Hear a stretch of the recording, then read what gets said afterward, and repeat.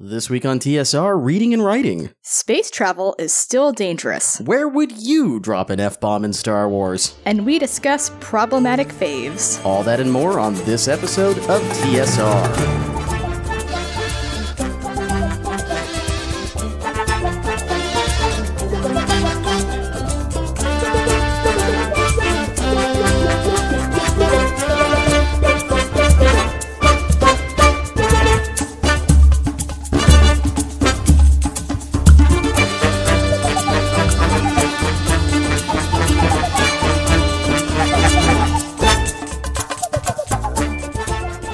Listeners, welcome back to TSR 2 in a week. How about that? Woohoo! Go us. I mean, we're supposed to do one every week, so. I know, so we're making up for a week we missed. We love you, listeners. We didn't miss a week. We were just... a couple days late. Yes.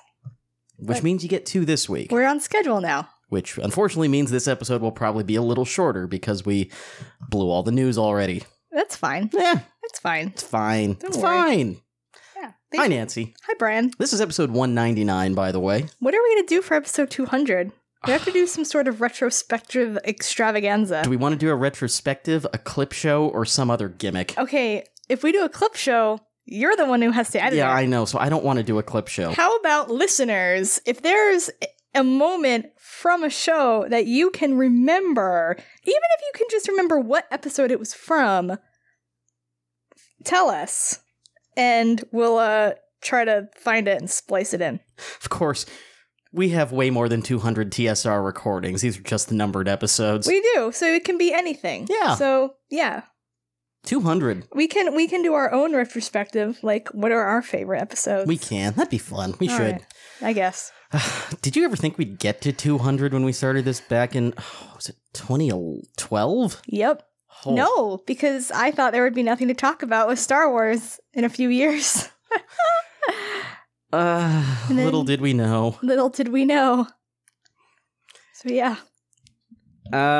Just be careful if you start your own podcast. You might wind up marrying the person you're doing it with and be 200 episodes in, 6 years on. These are true facts. It's a dangerous gambit. It is. What you been up to, Nancy? I finished the Murderbot series by Martha Wells. It is a series of 4 novellas. Started last year with All Systems Red, and the other 3 are Rogue Protocol, Artificial Condition, and Exit Strategy. And they are great. I really enjoy them. Murderbot is a wonderful character. It is a robot that has hacked its governor module and is trying to figure out what it wants to be. It really just wants to be left alone and watch media. It's very relatable. Oh, so relatable. So relatable. But I very much enjoyed it. I recommend everyone to read it. When I have time, I'll go back and read all 4 of them in a row. And then there's going to be a Murderbot novel coming out, I think in 2020? I can't remember if it's 2019 or 2020, but I think 2020. So that's exciting. And since I finished Exit Strategy, I was able to start The Consuming Fire, which came out on Tuesday, John Scalzi's new novel, part 2 in the Interdependency series. The first one, The Collapsing Empire, came out last April, and I adored it. And I'm super excited to read the second one. And from everything I've read and seen on Twitter, it is better than the first one, and the climax is incredible. So I'm about 4 chapters in, I believe, and am liking it a lot. I just got to Kiva's first chapter, which is exciting because Kiva is one of the best characters in the series. She says the F word a lot. Kiva is pretty great. Yes, and you read the first book. I did. I loved the first book. It ended on a cliffhanger that made me want to throw things at John Scalzi, but I loved it. Yep. Apparently, this one is just as bad, so yay. And you started it too, right? I did, yes. Partway through the prologue. I haven't had too much time to read yet, but I'm planning on reading more of it this weekend. Yes. That's the best part about buying digital ebooks is that we can read books at the same time. We don't have to wait for one of us to finish. That is really nice. So yeah, that's about it. I got an Apple Watch. You did. Well, you got one last week. Did I talk about it on TSR? I can't remember. I don't think I so. did. I got an Apple Watch. It's pretty great. Who bought it for you? You and my family bought it for me for my birthday. What birthday, Brian? It was my 30th birthday. You're a baby. You're a child. I turned 30 last week. We're finally in the same decade for 2 more years. But yeah, I really enjoyed it. It's a great device. The fitness tracking element to it is fantastic. It's an indulgent piece of tech, but a very fun piece of tech. And what are your favorite things about it so far? The fact that I can take a speakerphone call on it, and it's like a communicator from Power Rangers. Oh my god. That's the most me answer possible, though. It really is. I am what I am. You are what you are. Other than that, it's been watching some sports. I did a Tashi Station Brew House on Tuesday with Heath Williams guesting. We made a Justice for Zuvio Saison. Of course. Of course we did. And I'm going to be brewing another beer later today. What beer are you going to be brewing? I can't remember what the pack is. It's not one of the Bigs? It's not one of the custom ones. Did you brew the Bigs one already? Not yet. I have not ordered that one yet. Oh, well, you need to order it. 2 Brewhouse episodes ago, we had Alex from Star Wars Explained on, and we created a Biggs Darklighter Imperial Defector Stout. Oh, so you have to order that one and the Zuvio one at the same time. Yes, so those will be the next 2. Okay. All right. Sounds and good. You will not like either of them. No, probably. I don't like any of them. I know. Yay, beer. Yes. But yeah, that's it for us. Yay. News? Yes. In a very important piece of news, Diana from our Patreon exclusive Slack, patreon.com/Tashi Station, $1 gets you in on that, and you can submit news items and other things for us to discuss on the show. Diana posted a link to an article that moons can have moons, and they are called moons. I just love this so much. For a brief moment, Twitter was collectively happy to know that moons can have moons that are called moons. There was a tweet going around Twitter. It was like me when I try world building, and it was a link to the article. There is a link to this tweet. Yeah, so apparently I'm opening the article now. It's from New Scientist. And it's like, stars are orbited by planets, which are orbited by moons. But what comes next? More moons, according to a new analysis. Juna Kohlmeyer at Carnegie Observatories in Pasadena, California, and Sean Raymond at the University of Bordeaux, France, calculated whether a moon orbiting a planet could have a moon of its own. A moon of a moon has no formal name, perhaps because we have never spotted one, but both submoon and moon have been suggested. Oh my god. Moon. I like submoon as well. There's planetoid. I think that's like what they're calling like Pluto and Kuiper-Belt objects. So maybe moonoids. I don't know. Moon is just so delightful, though. I know. Moon. I need to put that in a book. I can't stop saying it. Moon. Moon. Good night, Moon. Oh, yes. Moon. Space travel, still dangerous. Yeah, so this is the not fun space topic that happened recently. When was it? It was last Saturday, No, it was October 11th. It was your birthday. Oh, that's right. So there are 2 astronauts, or an astronaut and a cosmonaut were launching in the Russian Soyuz spacecraft to go to the International Space Station and become the new crew. But an issue happened with the Soyuz rocket a few minutes after liftoff, and it triggered an emergency landing. And I believe they called it a ballistic landing, which sounds horrifying. They both survived. For those of you who don't know, the Soyuz rockets, anyway, the Soyuz capsules land on the ground. They don't land in the water like the Mercury, Gemini, and Apollo capsules did, which always just seems like so dangerous. But they both survived. And I'm not sure exactly what they said the failure was. But one of the boosters apparently did not unseat correctly, and instead of falling back, shot forward. Oh, that's great. It's not a problem. So yeah, the Soyuz had to separate from the booster and make an emergency landing back, which is so dangerous. It's incredible that they survived. And they were, they were walking around like right afterwards. I mean, I think that's the first abort of a Soyuz or any kind of launch in something like 30, 40 years. Yeah. I mean, it is, there's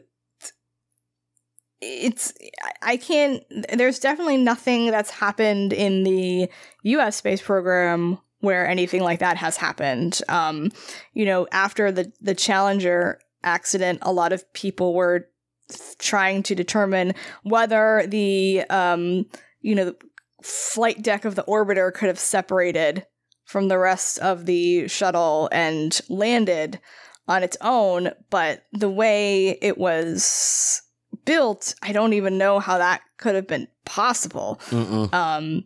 But now that they're going back to more of a capsule design, I'm imagining they're definitely going to be looking into this sort of thing. Well, they definitely have already been testing abort systems with what is it, the Orion crew module? And they have. I mean, if you look at the old rockets, they always had the abort rocket on top of the capsule that was supposed to separate it in the event of a emergency. So.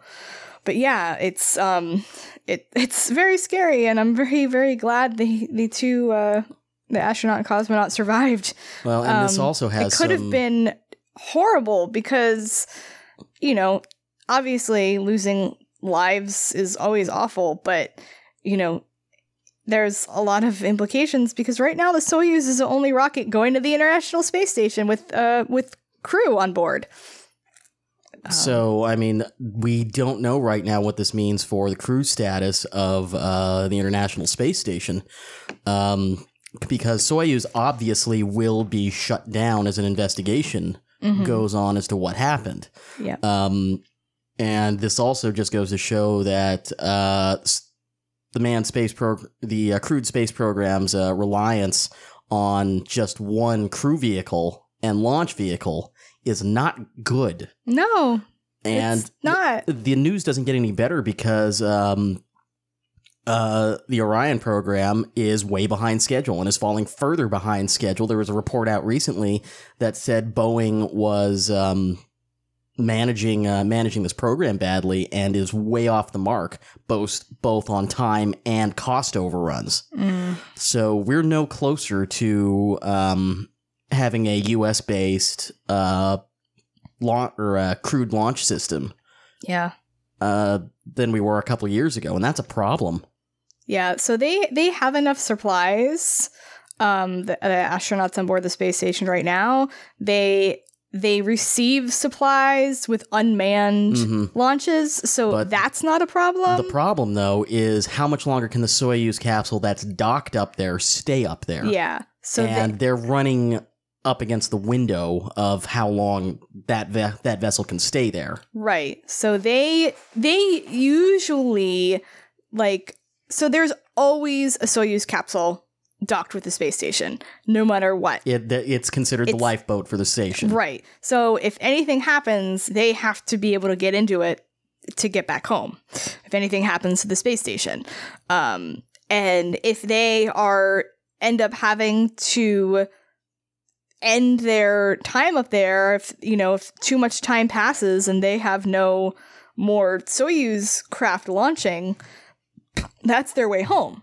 And then the station is uncrewed. Uncrewed. Which, and that's depending not on how good. long the event it goes, if the station is uncrewed for too long, the station is essentially lost. Yeah, which would be terrible.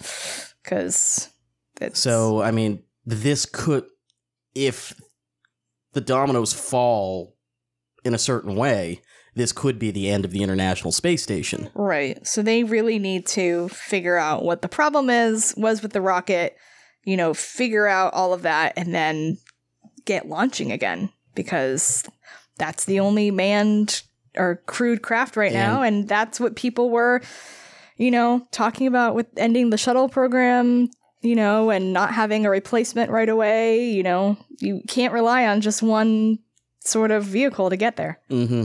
And, I mean, the U.S. contractors are nowhere close Yeah. to And having a vehicle. after the Columbia accident, the shuttle didn't launch for a year and a half. There were still people going to and from the space station because the Soyuz was there. Mm-hmm. That's the kind of redundancy that is needed. But yeah, there's not been redundancy since the shuttle program ended. The Soyuz has been going on for like 50 years. Mm-hmm. Almost 50 years.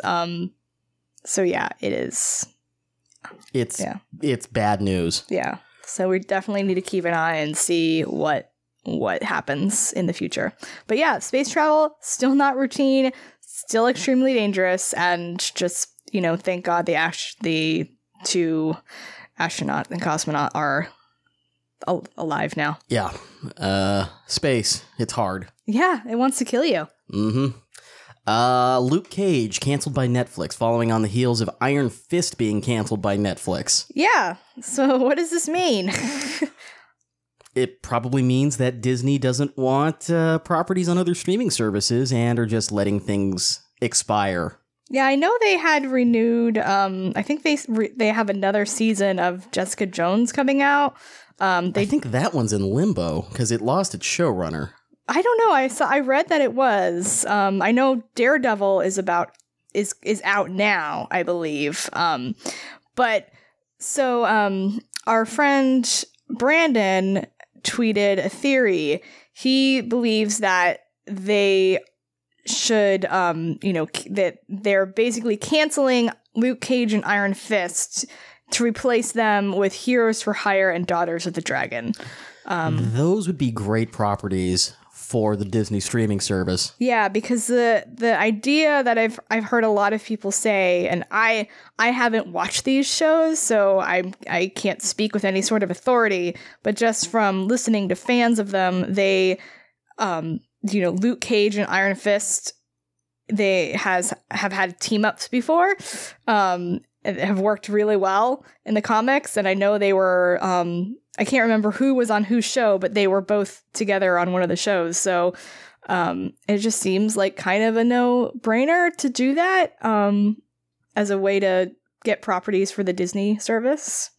And then, kind of end those Netflix shows very, quietly and quickly, and then transition them to something else. Because you don't want to get rid of them completely, because you've already done the work to establish the characters. You can just transition it to something new. Yeah.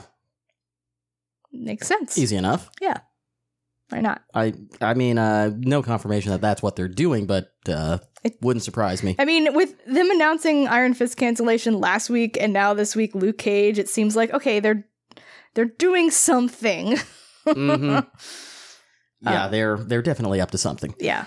Let's see here. We have some Star Wars news.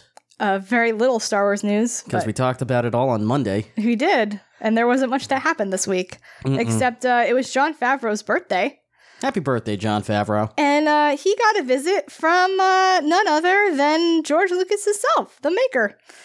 Visited the set of The Mandalorian and apparently it looked like he brought a bottle of Skywalker wine. Aw. Which was nice. That's a nice touch. Yeah. And then there's also a photo of him and George and Dave Filoni. I'm imagining they're filming the first episode because they said Dave Filoni was going to do the first episode. So if you are on Instagram, follow Jon Favreau for some pictures. He also posted a picture of him and Donald Glover and recording for The Lion King. Ooh. So yeah, also a tiny kitten in a sink. Oh, his Instagram sounds delightful. Just adopted a new little pal on August 3rd. Oh. Oh, it's so cute. It's a cute little kitten. Aw. But yes. So follow Jon Favreau's Instagram for set pictures and kittens. Yes. Oh, apparently there's also a picture of him with Scarlett Johansson at the Avengers Infinity War premiere. That's sweet. Aw. But yes, that's very nice of, George to go to the set. He looks concerned as always. I don't know if he has any other facial expression. That's the only expression he has. He's like, oh, hello, you're here. I'm taking a photo. Also, my phone is lit, so I'll just, aim it down at this table. Okay, George. What do you think that set looks like? It looks like some sort of restaurant. Looks cantina-y. It looks very cantina-y. It does not look like the Mos Eisley Cantina, but it looks doesn't look like Chulman's. Cantina-y. Yeah. So yeah. I hope we'll find out some more information soon. I just want to know who Taika Waititi's playing. Yeah. In addition to directing. Yeah. So stay tuned. Please be a droid. Please be a droid. Yeah, right. Or an alien. Hey, man, I'm a droid. Sure, that works. Where would you put an F-bomb in Revenge of the Sith, Nancy? So this was a thread that was going around Twitter. It was very amusing to see everyone's choices. And I'm going to remind you, we're back to our normal PG-13 rating this show. I know. So my first reaction was, because it was it was posed as Revenge of the Sith is rated PG-13, so therefore it can, have one F-bomb. Where would you put it? My thought was, if you don't do the whole look at all the Fs I don't give Anakin, look at them all meme, then what are you even doing? That just is the logical one. What about you?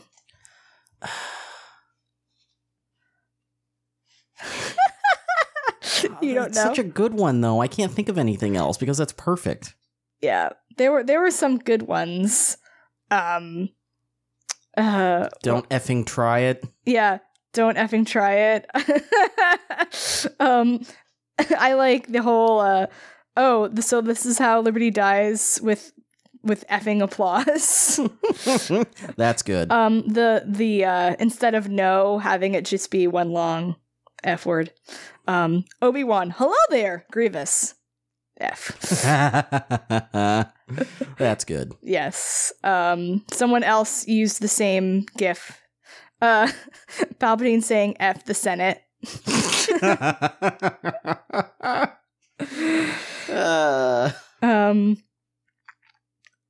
Not if anything to say about it, I effing have. C-3PO going, what the F about having his mind wiped. You underestimate my effing power. I effing hate you. Has that one been said? I effing hate you. That's a good one.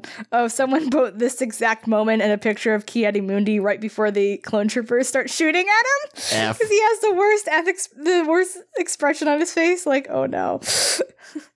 That's good. Then, so I said, well, the sequel trilogy is also PG-13 rated. So I feel like the best option for an F-bomb in the sequel trilogy so far is Kylo Ren saying, "You're nothing, but not to me," and Rey saying, F you, and just turning around and walking away. So good.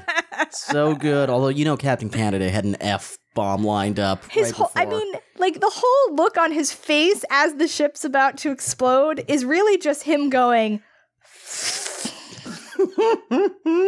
like, it's there. It's right in his face. I imagine Luke said some F-bombs whenever Rey was following him around. Holdo probably said one right before she jumped to hyperspace or something.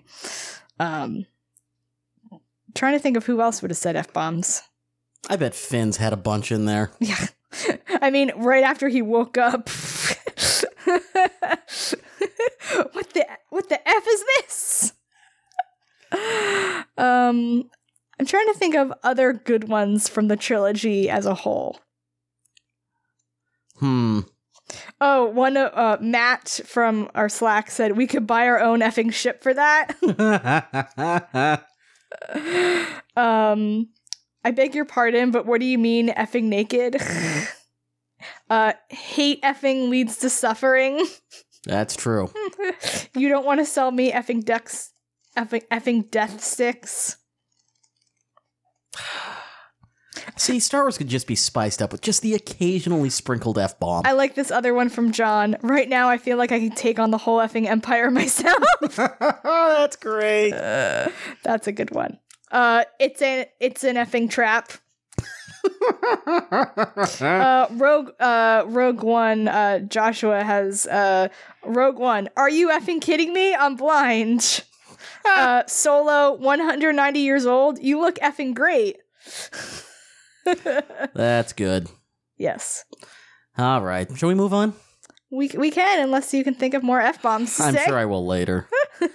So, we have a discussion topic this week that came from Scott, one of our Patreon backers. Yes, and we talked about this a while back. Like, when the first Crimes of Grindelwald trailer came out. So, we've had this in our back pocket for a while. We just kept getting preempted by other stuff happening. But we didn't have a lot to talk about this week, so we can talk about it now. And there's relevancy of things that happened last week. Mm-hmm. Yay.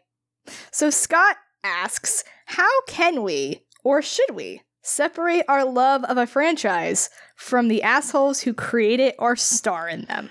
Yes. So this was posed specifically because of the Crimes of Grindelwald trailer.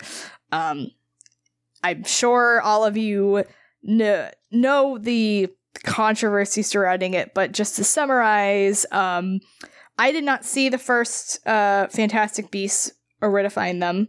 I probably would have until I found out that at the end of the movie, you find out the bad guy, who was played by Colin Farrell the whole time, is not really that character, but is in fact Gellert Grindelwald using Polyjuice Potion, who is played by Johnny Depp.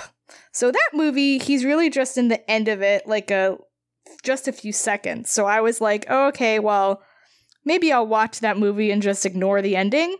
But, you know, they, of course, made a second one, and he's in it all over the place. You can't ignore it. So there are people who have grown up with Harry Potter, who are huge fans of the franchise, and want to see everything and read everything that is related to it. I'm a fan of Harry Potter. I didn't grow up with it, but I definitely am a fan of it. And I just can't go see these movies. I just can't do it. Like, I have a no Johnny Depp policy for anything. Yeah. And that includes Harry Potter. And those of you who don't know, Johnny Depp was accused of domestic violence. You know, there are people who are like, well, she lied, she made it all up, and blah, blah, blah. And it's like, okay, but, you know, I just don't care to support him. And also, like, I think we talked about this on the show before, but, like, regardless of all that, like, I just think he's terrible for the part. Like, regardless of the whole, I don't think he's a good person, don't want to watch him for 2 hours. Like, the first person I think of when I think Grindelwald is not, oh, crazy, zany actor, famous for Jack Sparrow and all the other weird characters, Johnny Depp. Like, I remember, didn't when they first started doing Harry Potter movies, like, J.K. Rowling's whole thing was, you can't cast American actors. Like, am I misremembering that? No, I distinctly remember that. Like, no American, and that was the whole thing. It's like every British person, like, who had any sort of, like, clout in Britain was in Harry Potter at some point. But now they're like, okay, we're going to use Johnny Depp, like hugely famous actor, to be Grindelwald. And I just think it's a very big mistake, casting-wise. It's a bad casting decision in vacuum, and then you add that Johnny Depp is a terrible person. Yeah, and it's like, why do you want to watch that? Like, he's being a bad guy. Yeah. He's like worse than Voldemort, and like, no, that's not. I don't want to watch that at all. And it's sad because like, I really liked Harry Potter. I loved Harry Potter. I wanted to see more of the universe.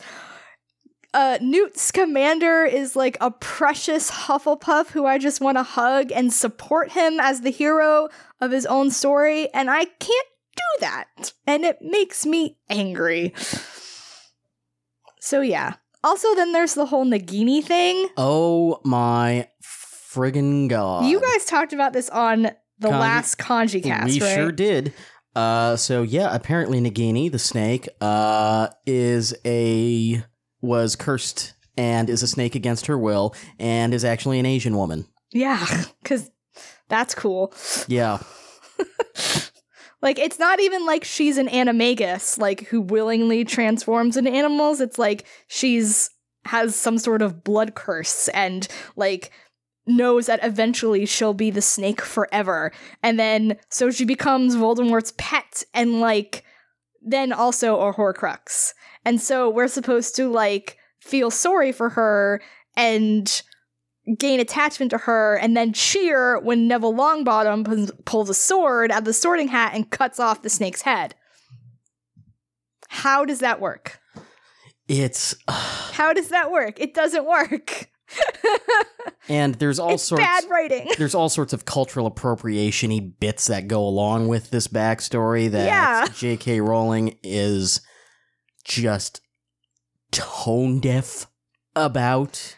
Yeah. And isn't willing to learn any details or nuance about. Like, J.K. Rowling, even before they started making the Fantastic Beasts movies, has become problematic in her own right, whereas she does not want to seem to learn anything. Like, she, on the surface, she seems like an ally, but it's very much of a sort of white feminist type of ally. Like, I am right. I'm not going to listen to anyone who tells me that I'm wrong and try to learn and educate myself. I've seen things she's tweeted where it's like, ugh. And then like the whole thing with Pottermore and all the stuff about the Native American the horrid Native American appropriation. Yeah, for the North American magic schools and stuff and the houses and like I don't know if they call it spirit animals, but it was very like a similar type of thing, which is stupid because like people now, instead of saying, "Oh, my spirit animal is blah blah blah," they'll say that people have started saying my Patronus instead because they don't want to, culturally appropriate and know that that's a term that Native Americans don't like people using. So people have instead started taking one of her terms, but now then she goes and does other things. She's demonstrated this complete lack of willingness to learn. Mm-hmm. And to handle other cultures with care. Right. And it shows up increasingly in her work, especially as she goes back and starts retconning previous stuff. Yeah, and you just want to be like, Joanne, stop. Just like, stop doing Harry Potter stuff. Just let someone else do it.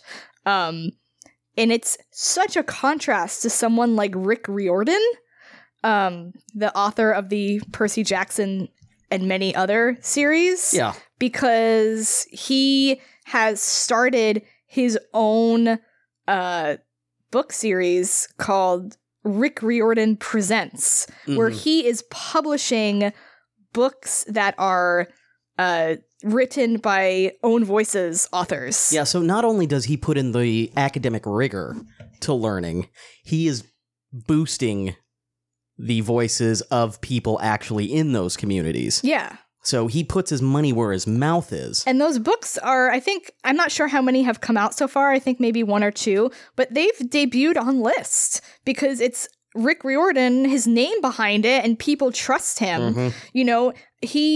He's done the work for his own series, and I remember, I think it was the term spirit animal that someone had tweeted him and said that, that the term isn't, that Native Americans prefer that people not use that term who aren't Native American. And he, I think, tweeted back and he was like, thank you for letting me know. It'll be changed in the next edition. And he didn't try to defend himself. He didn't try to explain. He was just like, okay, thank you. Yes, you're right. We'll change it. Can contrast this with J.K. Rowling, who just doubles down when someone says, hey, this isn't okay. Yeah. It's like, well, I meant it to be cool. I meant it to be like this. And you're like, well, it doesn't matter.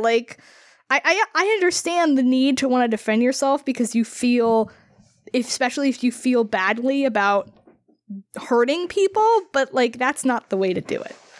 And it seems like she's very much like, well, I'm J.K. Rowling. I can do whatever I want. And she can. People still go see her the movies and everything. So, but that is definitely not the type of creator I want to be like or end up like. And that's why it kind of annoys me when people crap on George Lucas because he's awkward. He's not that great of a director and a writer, but dude at least didn't go that route, Mm-hmm. So yeah. We talked about this on last week, so we don't need to go and do it again, but we talked about it in the Slack group with the whole Marvel issue now. With Chuck Wendig getting fired, a lot of people are not comfortable buying Marvel comics anymore or talking about Marvel comics. We made the decision to not cover it on the blog, but I tweeted, and we said on the show, it's a personal decision what people want to do as far as if they're going to continue supporting Marvel comics. And you said you stopped subscribing to several of them, but kept buying Aphra and Ms. Marvel because you felt it was important to keep supporting those particular comics. And Chuck, we mentioned this on the show last week, but Chuck even went as far and said, hey, I know that you might be angry about this, but I'd implore you to remember that there are marginalized people still working at Marvel. Yeah. And to take care with whatever your response may be. Right.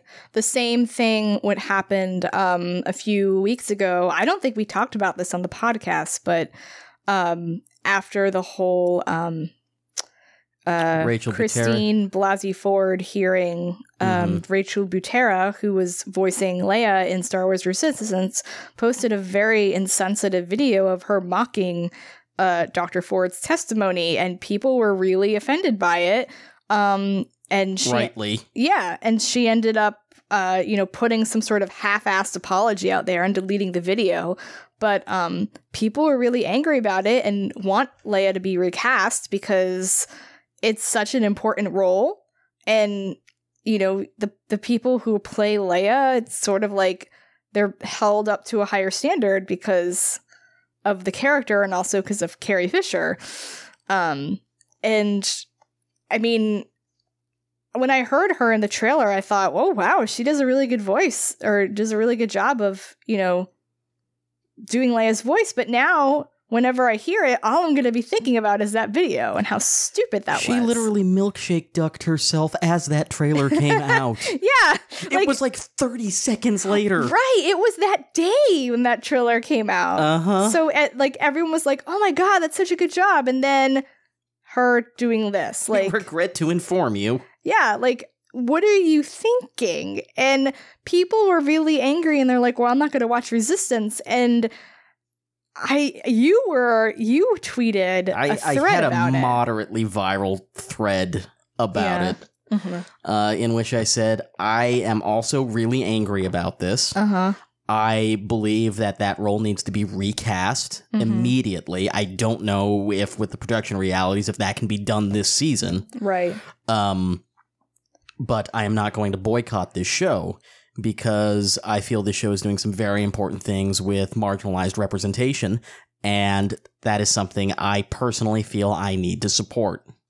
And this is a good segue to a question that I always think of when I think of this topic is there a difference when it comes to the type of media you're thinking about? I think there does. There is, because with a book, it's a lone individual.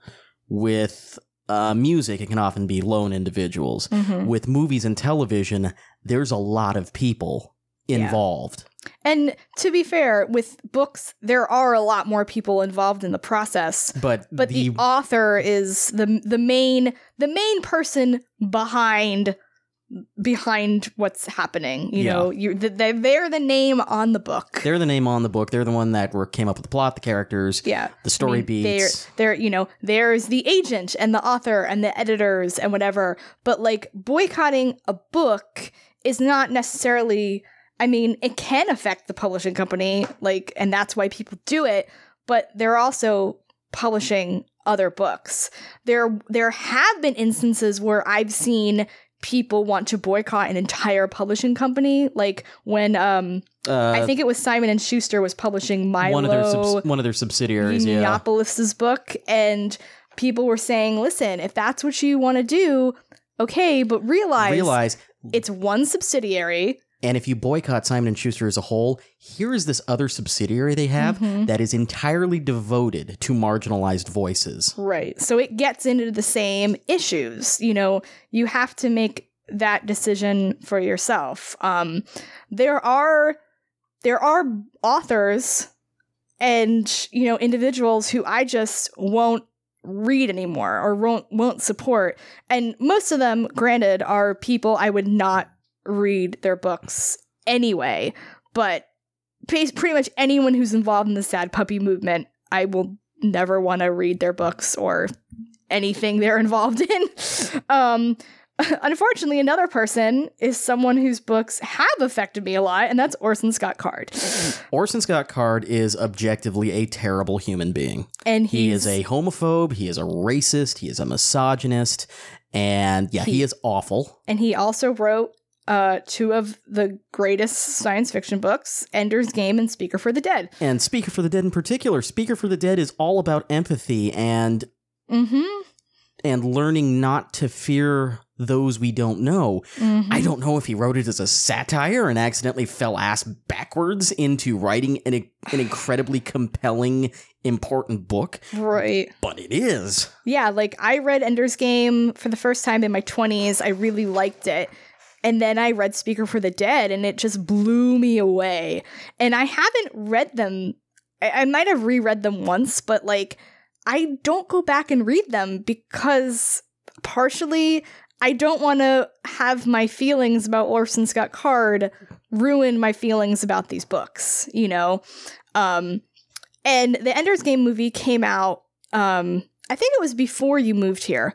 No, I saw it with you. Oh, you did? Yeah. Okay. But people were debating whether or not to go see Ender's Game. And that was one of the things where I was saying that the people who are involved in making the movie need the support. Orson Scott Card isn't getting a lot of money out of this deal. Of course, the film wasn't that great and it wound up taking care of itself. Yeah, but, it's sort of, that issue. If they decide to, make a movie of some, a book that is a classic, but the author is extremely problematic. I mean, in sci-fi especially, there's so many of them. I mean, you're going to do any Heinlein or Asimov or any of the science fiction canon. Asimov himself isn't super problematic. I know there's stuff he wrote was a product of his times. Yeah. But like, you know, it's always hard when you're looking at like books that you read as a child that have, you know, formed or were super formed, like, what's the word I'm looking for? Formative? Yes, thank you. Super formative, and then realizing, oh, that person is kind of a dick. And that's one of the negative things about social media now is learning, oh, so-and-so's a dick.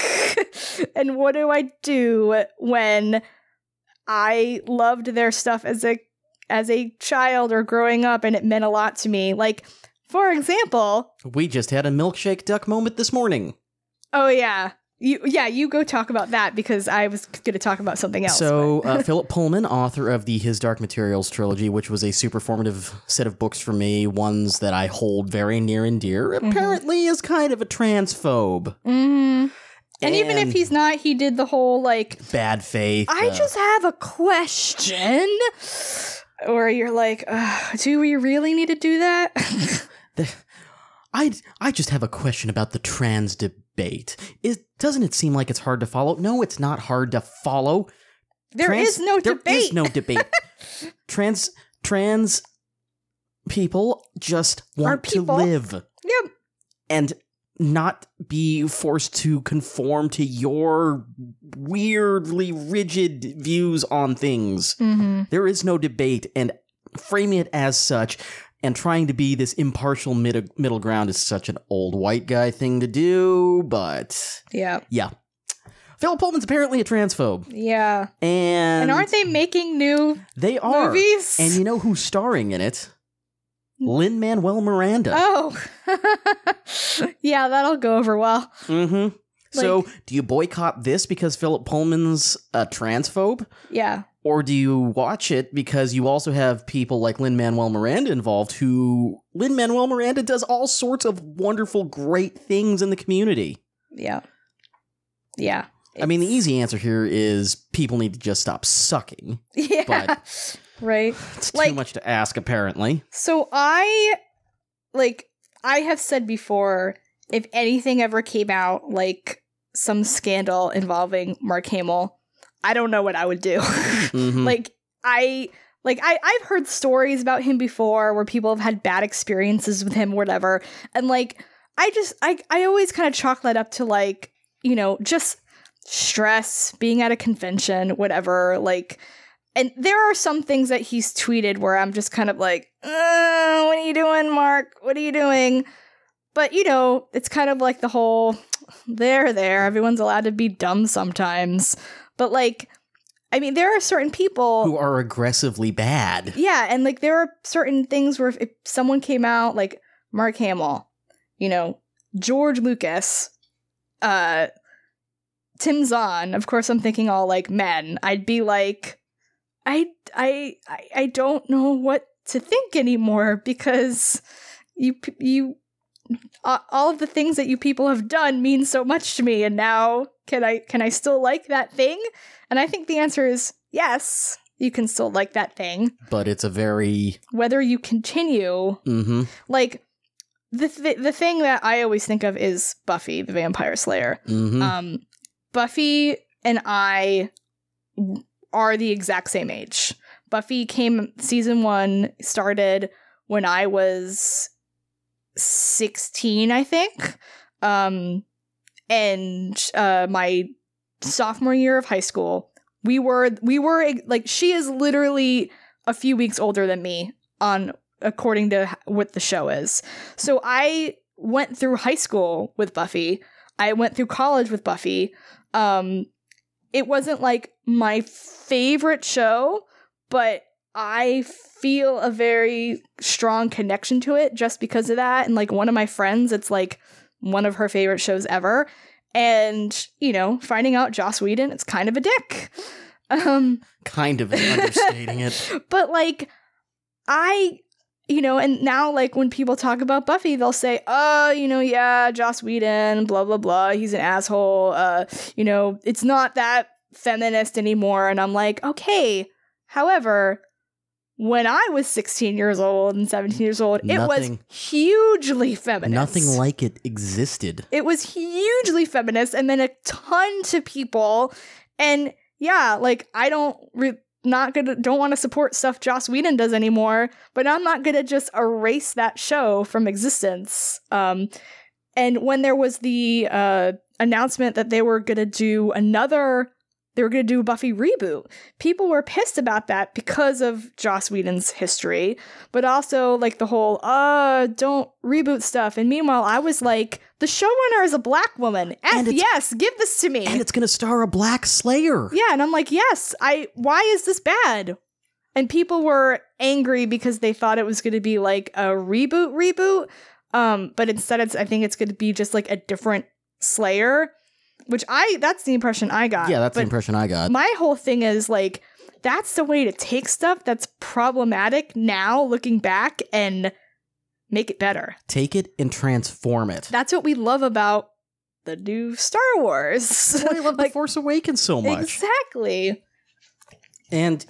But it is a very individual line. Yeah. So, like, it's kind of like, was so-and-so wasn't an asshole when they made it, so you still enjoy it. Like, that's kind of how I feel about Harry Potter. Like, I mean, J.K. Rowling might have been the same person then. For all we knew, they were assholes then. We just weren't aware of it. Right. And it's really hard to say, I'm not going to enjoy this thing anymore. Now, your enjoyment might be affected just anyway, but... Yeah, your feelings about it may retroactively change, and that's human nature. And I do wonder, like, is there obviously it's an individual thing. Is there some sort of universal nope barrier? Well, I mean, there's of course going to be some moral event horizon where if crossed, it's like, yeah, I can't. Like, the Naked Gun movies are hilarious, but like every time I see like something with the Naked Gun and O.J. Simpson's in it, I just kind of go, oh. But again, when those movies were made, like, he was just former football player O.J. Simpson, not murderer.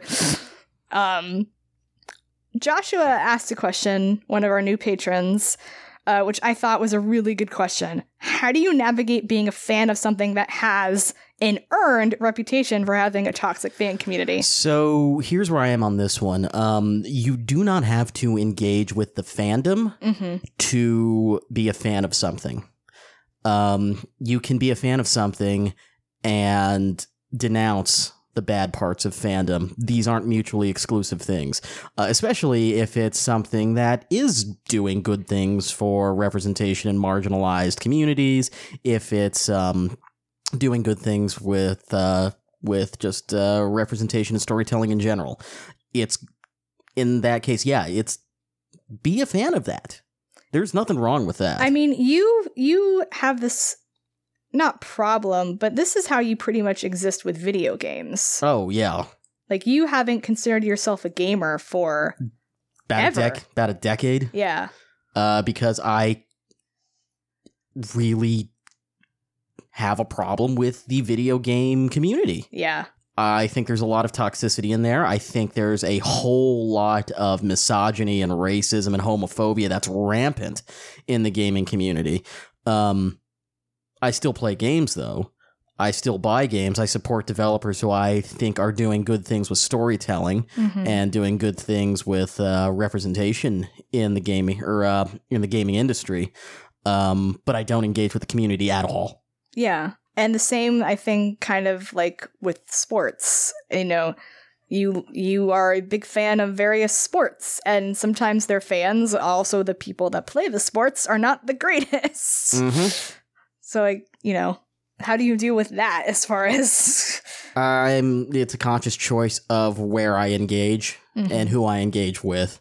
I have voiced displeasure when teams I follow sign players who are not great, and not great from a personal standpoint.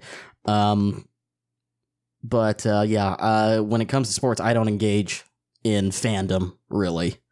I have a sports Twitter account, which pretty much I just use to follow news Yeah. And there's just no engagement there.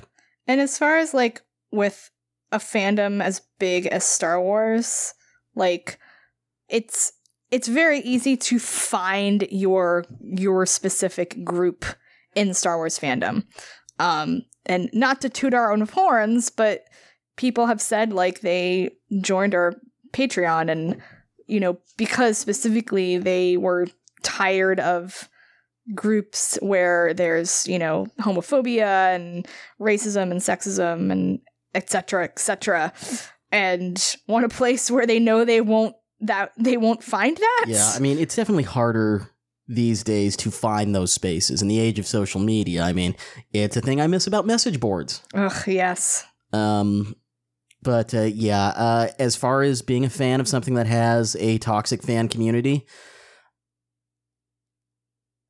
it's an individual thing. Yeah. I mean, obviously, if that thing you're a fan of is actively encouraging this toxicity, then you may want to reevaluate your relationship with that then thing. It's like, maybe I want to go somewhere else. Like, there are certain video game developers who have bought in hook, line, and sinker to Gamergate. Yeah. And it's like, I'm not buying any of your stuff ever again. Mm-hmm. I'm going to go buy from another developer. Yep.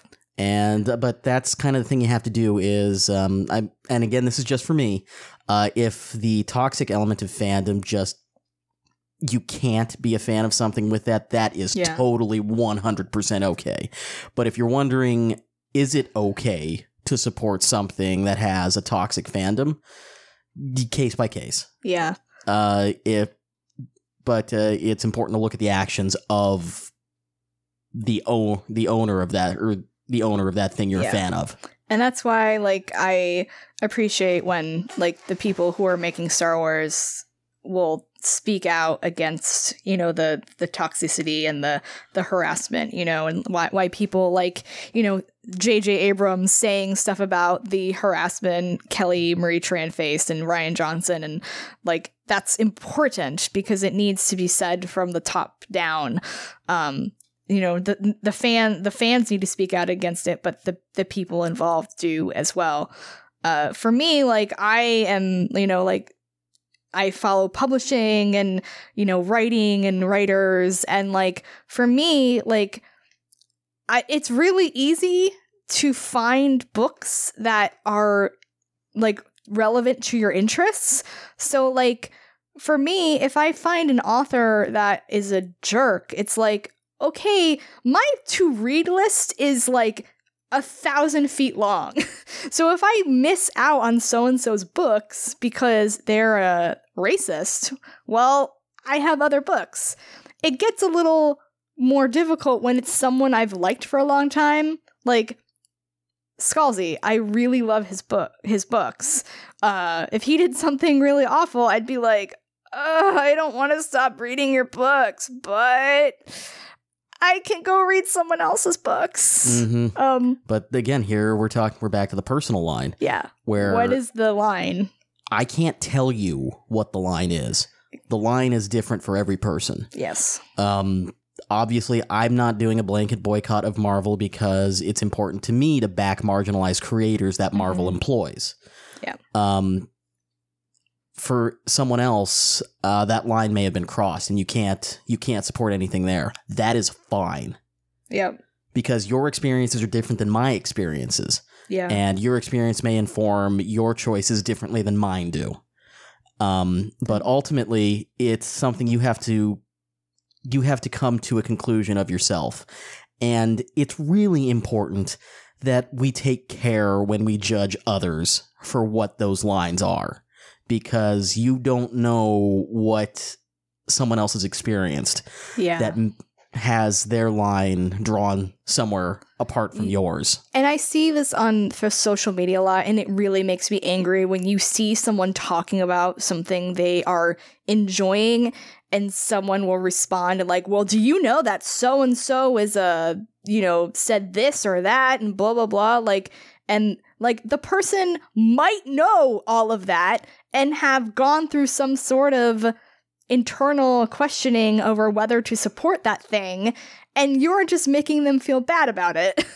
So like, don't jump into people's mentions and harass them for enjoying something that's problematic. Like, because I don't want anyone to jump into my mentions for still buying Ms. Marvel. right. Because I have very firm reasons for doing so. And you would never jump into someone's mentions and say, well, you're buying every single Marvel. You haven't cut back on your subscription list. Like, you're not doing anything about it, because that's their decision. And they might be doing something else completely that you don't know about, because it's social media and you don't know what everyone's doing. Yeah, I don't tell you everything that's going through my head on social media.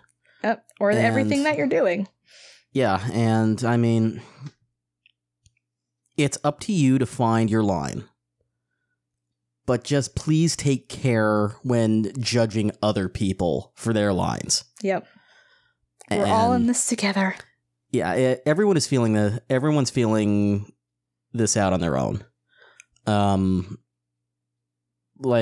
Obviously, if you're still backing someone like Ethan Van Sciver, I don't think you can justify it. I think that's the universal nope barrier right there. At least as far as, our like-minded individuals are concerned. Yeah. If you go full racist, full Comicsgate, full Gamergate, see you later. I mean, boycotts can be effective. Boycotts can also trap other people in the crossfire who maybe shouldn't be in it. Yeah. There's no easy answer. And seek out advice if you want. Like, if you're thinking, should I boycott Marvel? Talk to some marginalized comic readers and get their thoughts. Read threads from marginalized writers. Yes, absolutely. See if there's other ways that you can support those writers. Buy other books of theirs or other things that they put out. Yeah.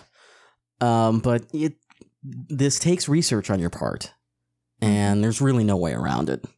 So how do you deal with your problematic faves? It's on a case-by-case basis each time, and it's going to require a lot of soul-searching and a lot of thought and a lot of research on your part. There's no way around it. Yes. Shall we wrap up there? Yes. All right. Hey, Scott, thank you for this question. It was a great discussion topic. I'm glad we finally got to it. For everyone else who participated in the Slack discussion. Absolutely. And hey, if you want to give us discussion topics to talk about on this show or any of our other shows, patreon.com/Toshi Station, $1 level gets you into the Patreon exclusive Slack. Yep. Where we have these discussions. We have many Slacks. We have Slacks channels for books, for Star Wars books, for Legends books, for writing, for pets, Mass Effects, all of our shows. Yep. It's a good time. And basically, if someone wants a channel, they'll say, hey, Brian, can you make a channel? For example, we will probably have a Celebration channel in a few months. So. Correct. Yes. So thanks for the question. We're always looking for new discussion topics, just because we'll run out of things to talk about ourselves if we don't get some input. They don't give us a crap ton of news every week. Exactly. All right, let's wrap this up. This episode of Toshi Station Radio has been brought to you in part by you, our Patreon subscribers. You can find us on Twitter with the handle Toshi Station. That's the official show account. You can find Nancy with Nancy Pants. That's Nancy with an I. You can find me with Lane Winry, LaneWinree. You can find our columns and news at ToshiStation.net. Thanks for listening to another episode. We will catch you all next time. Bye. Bye.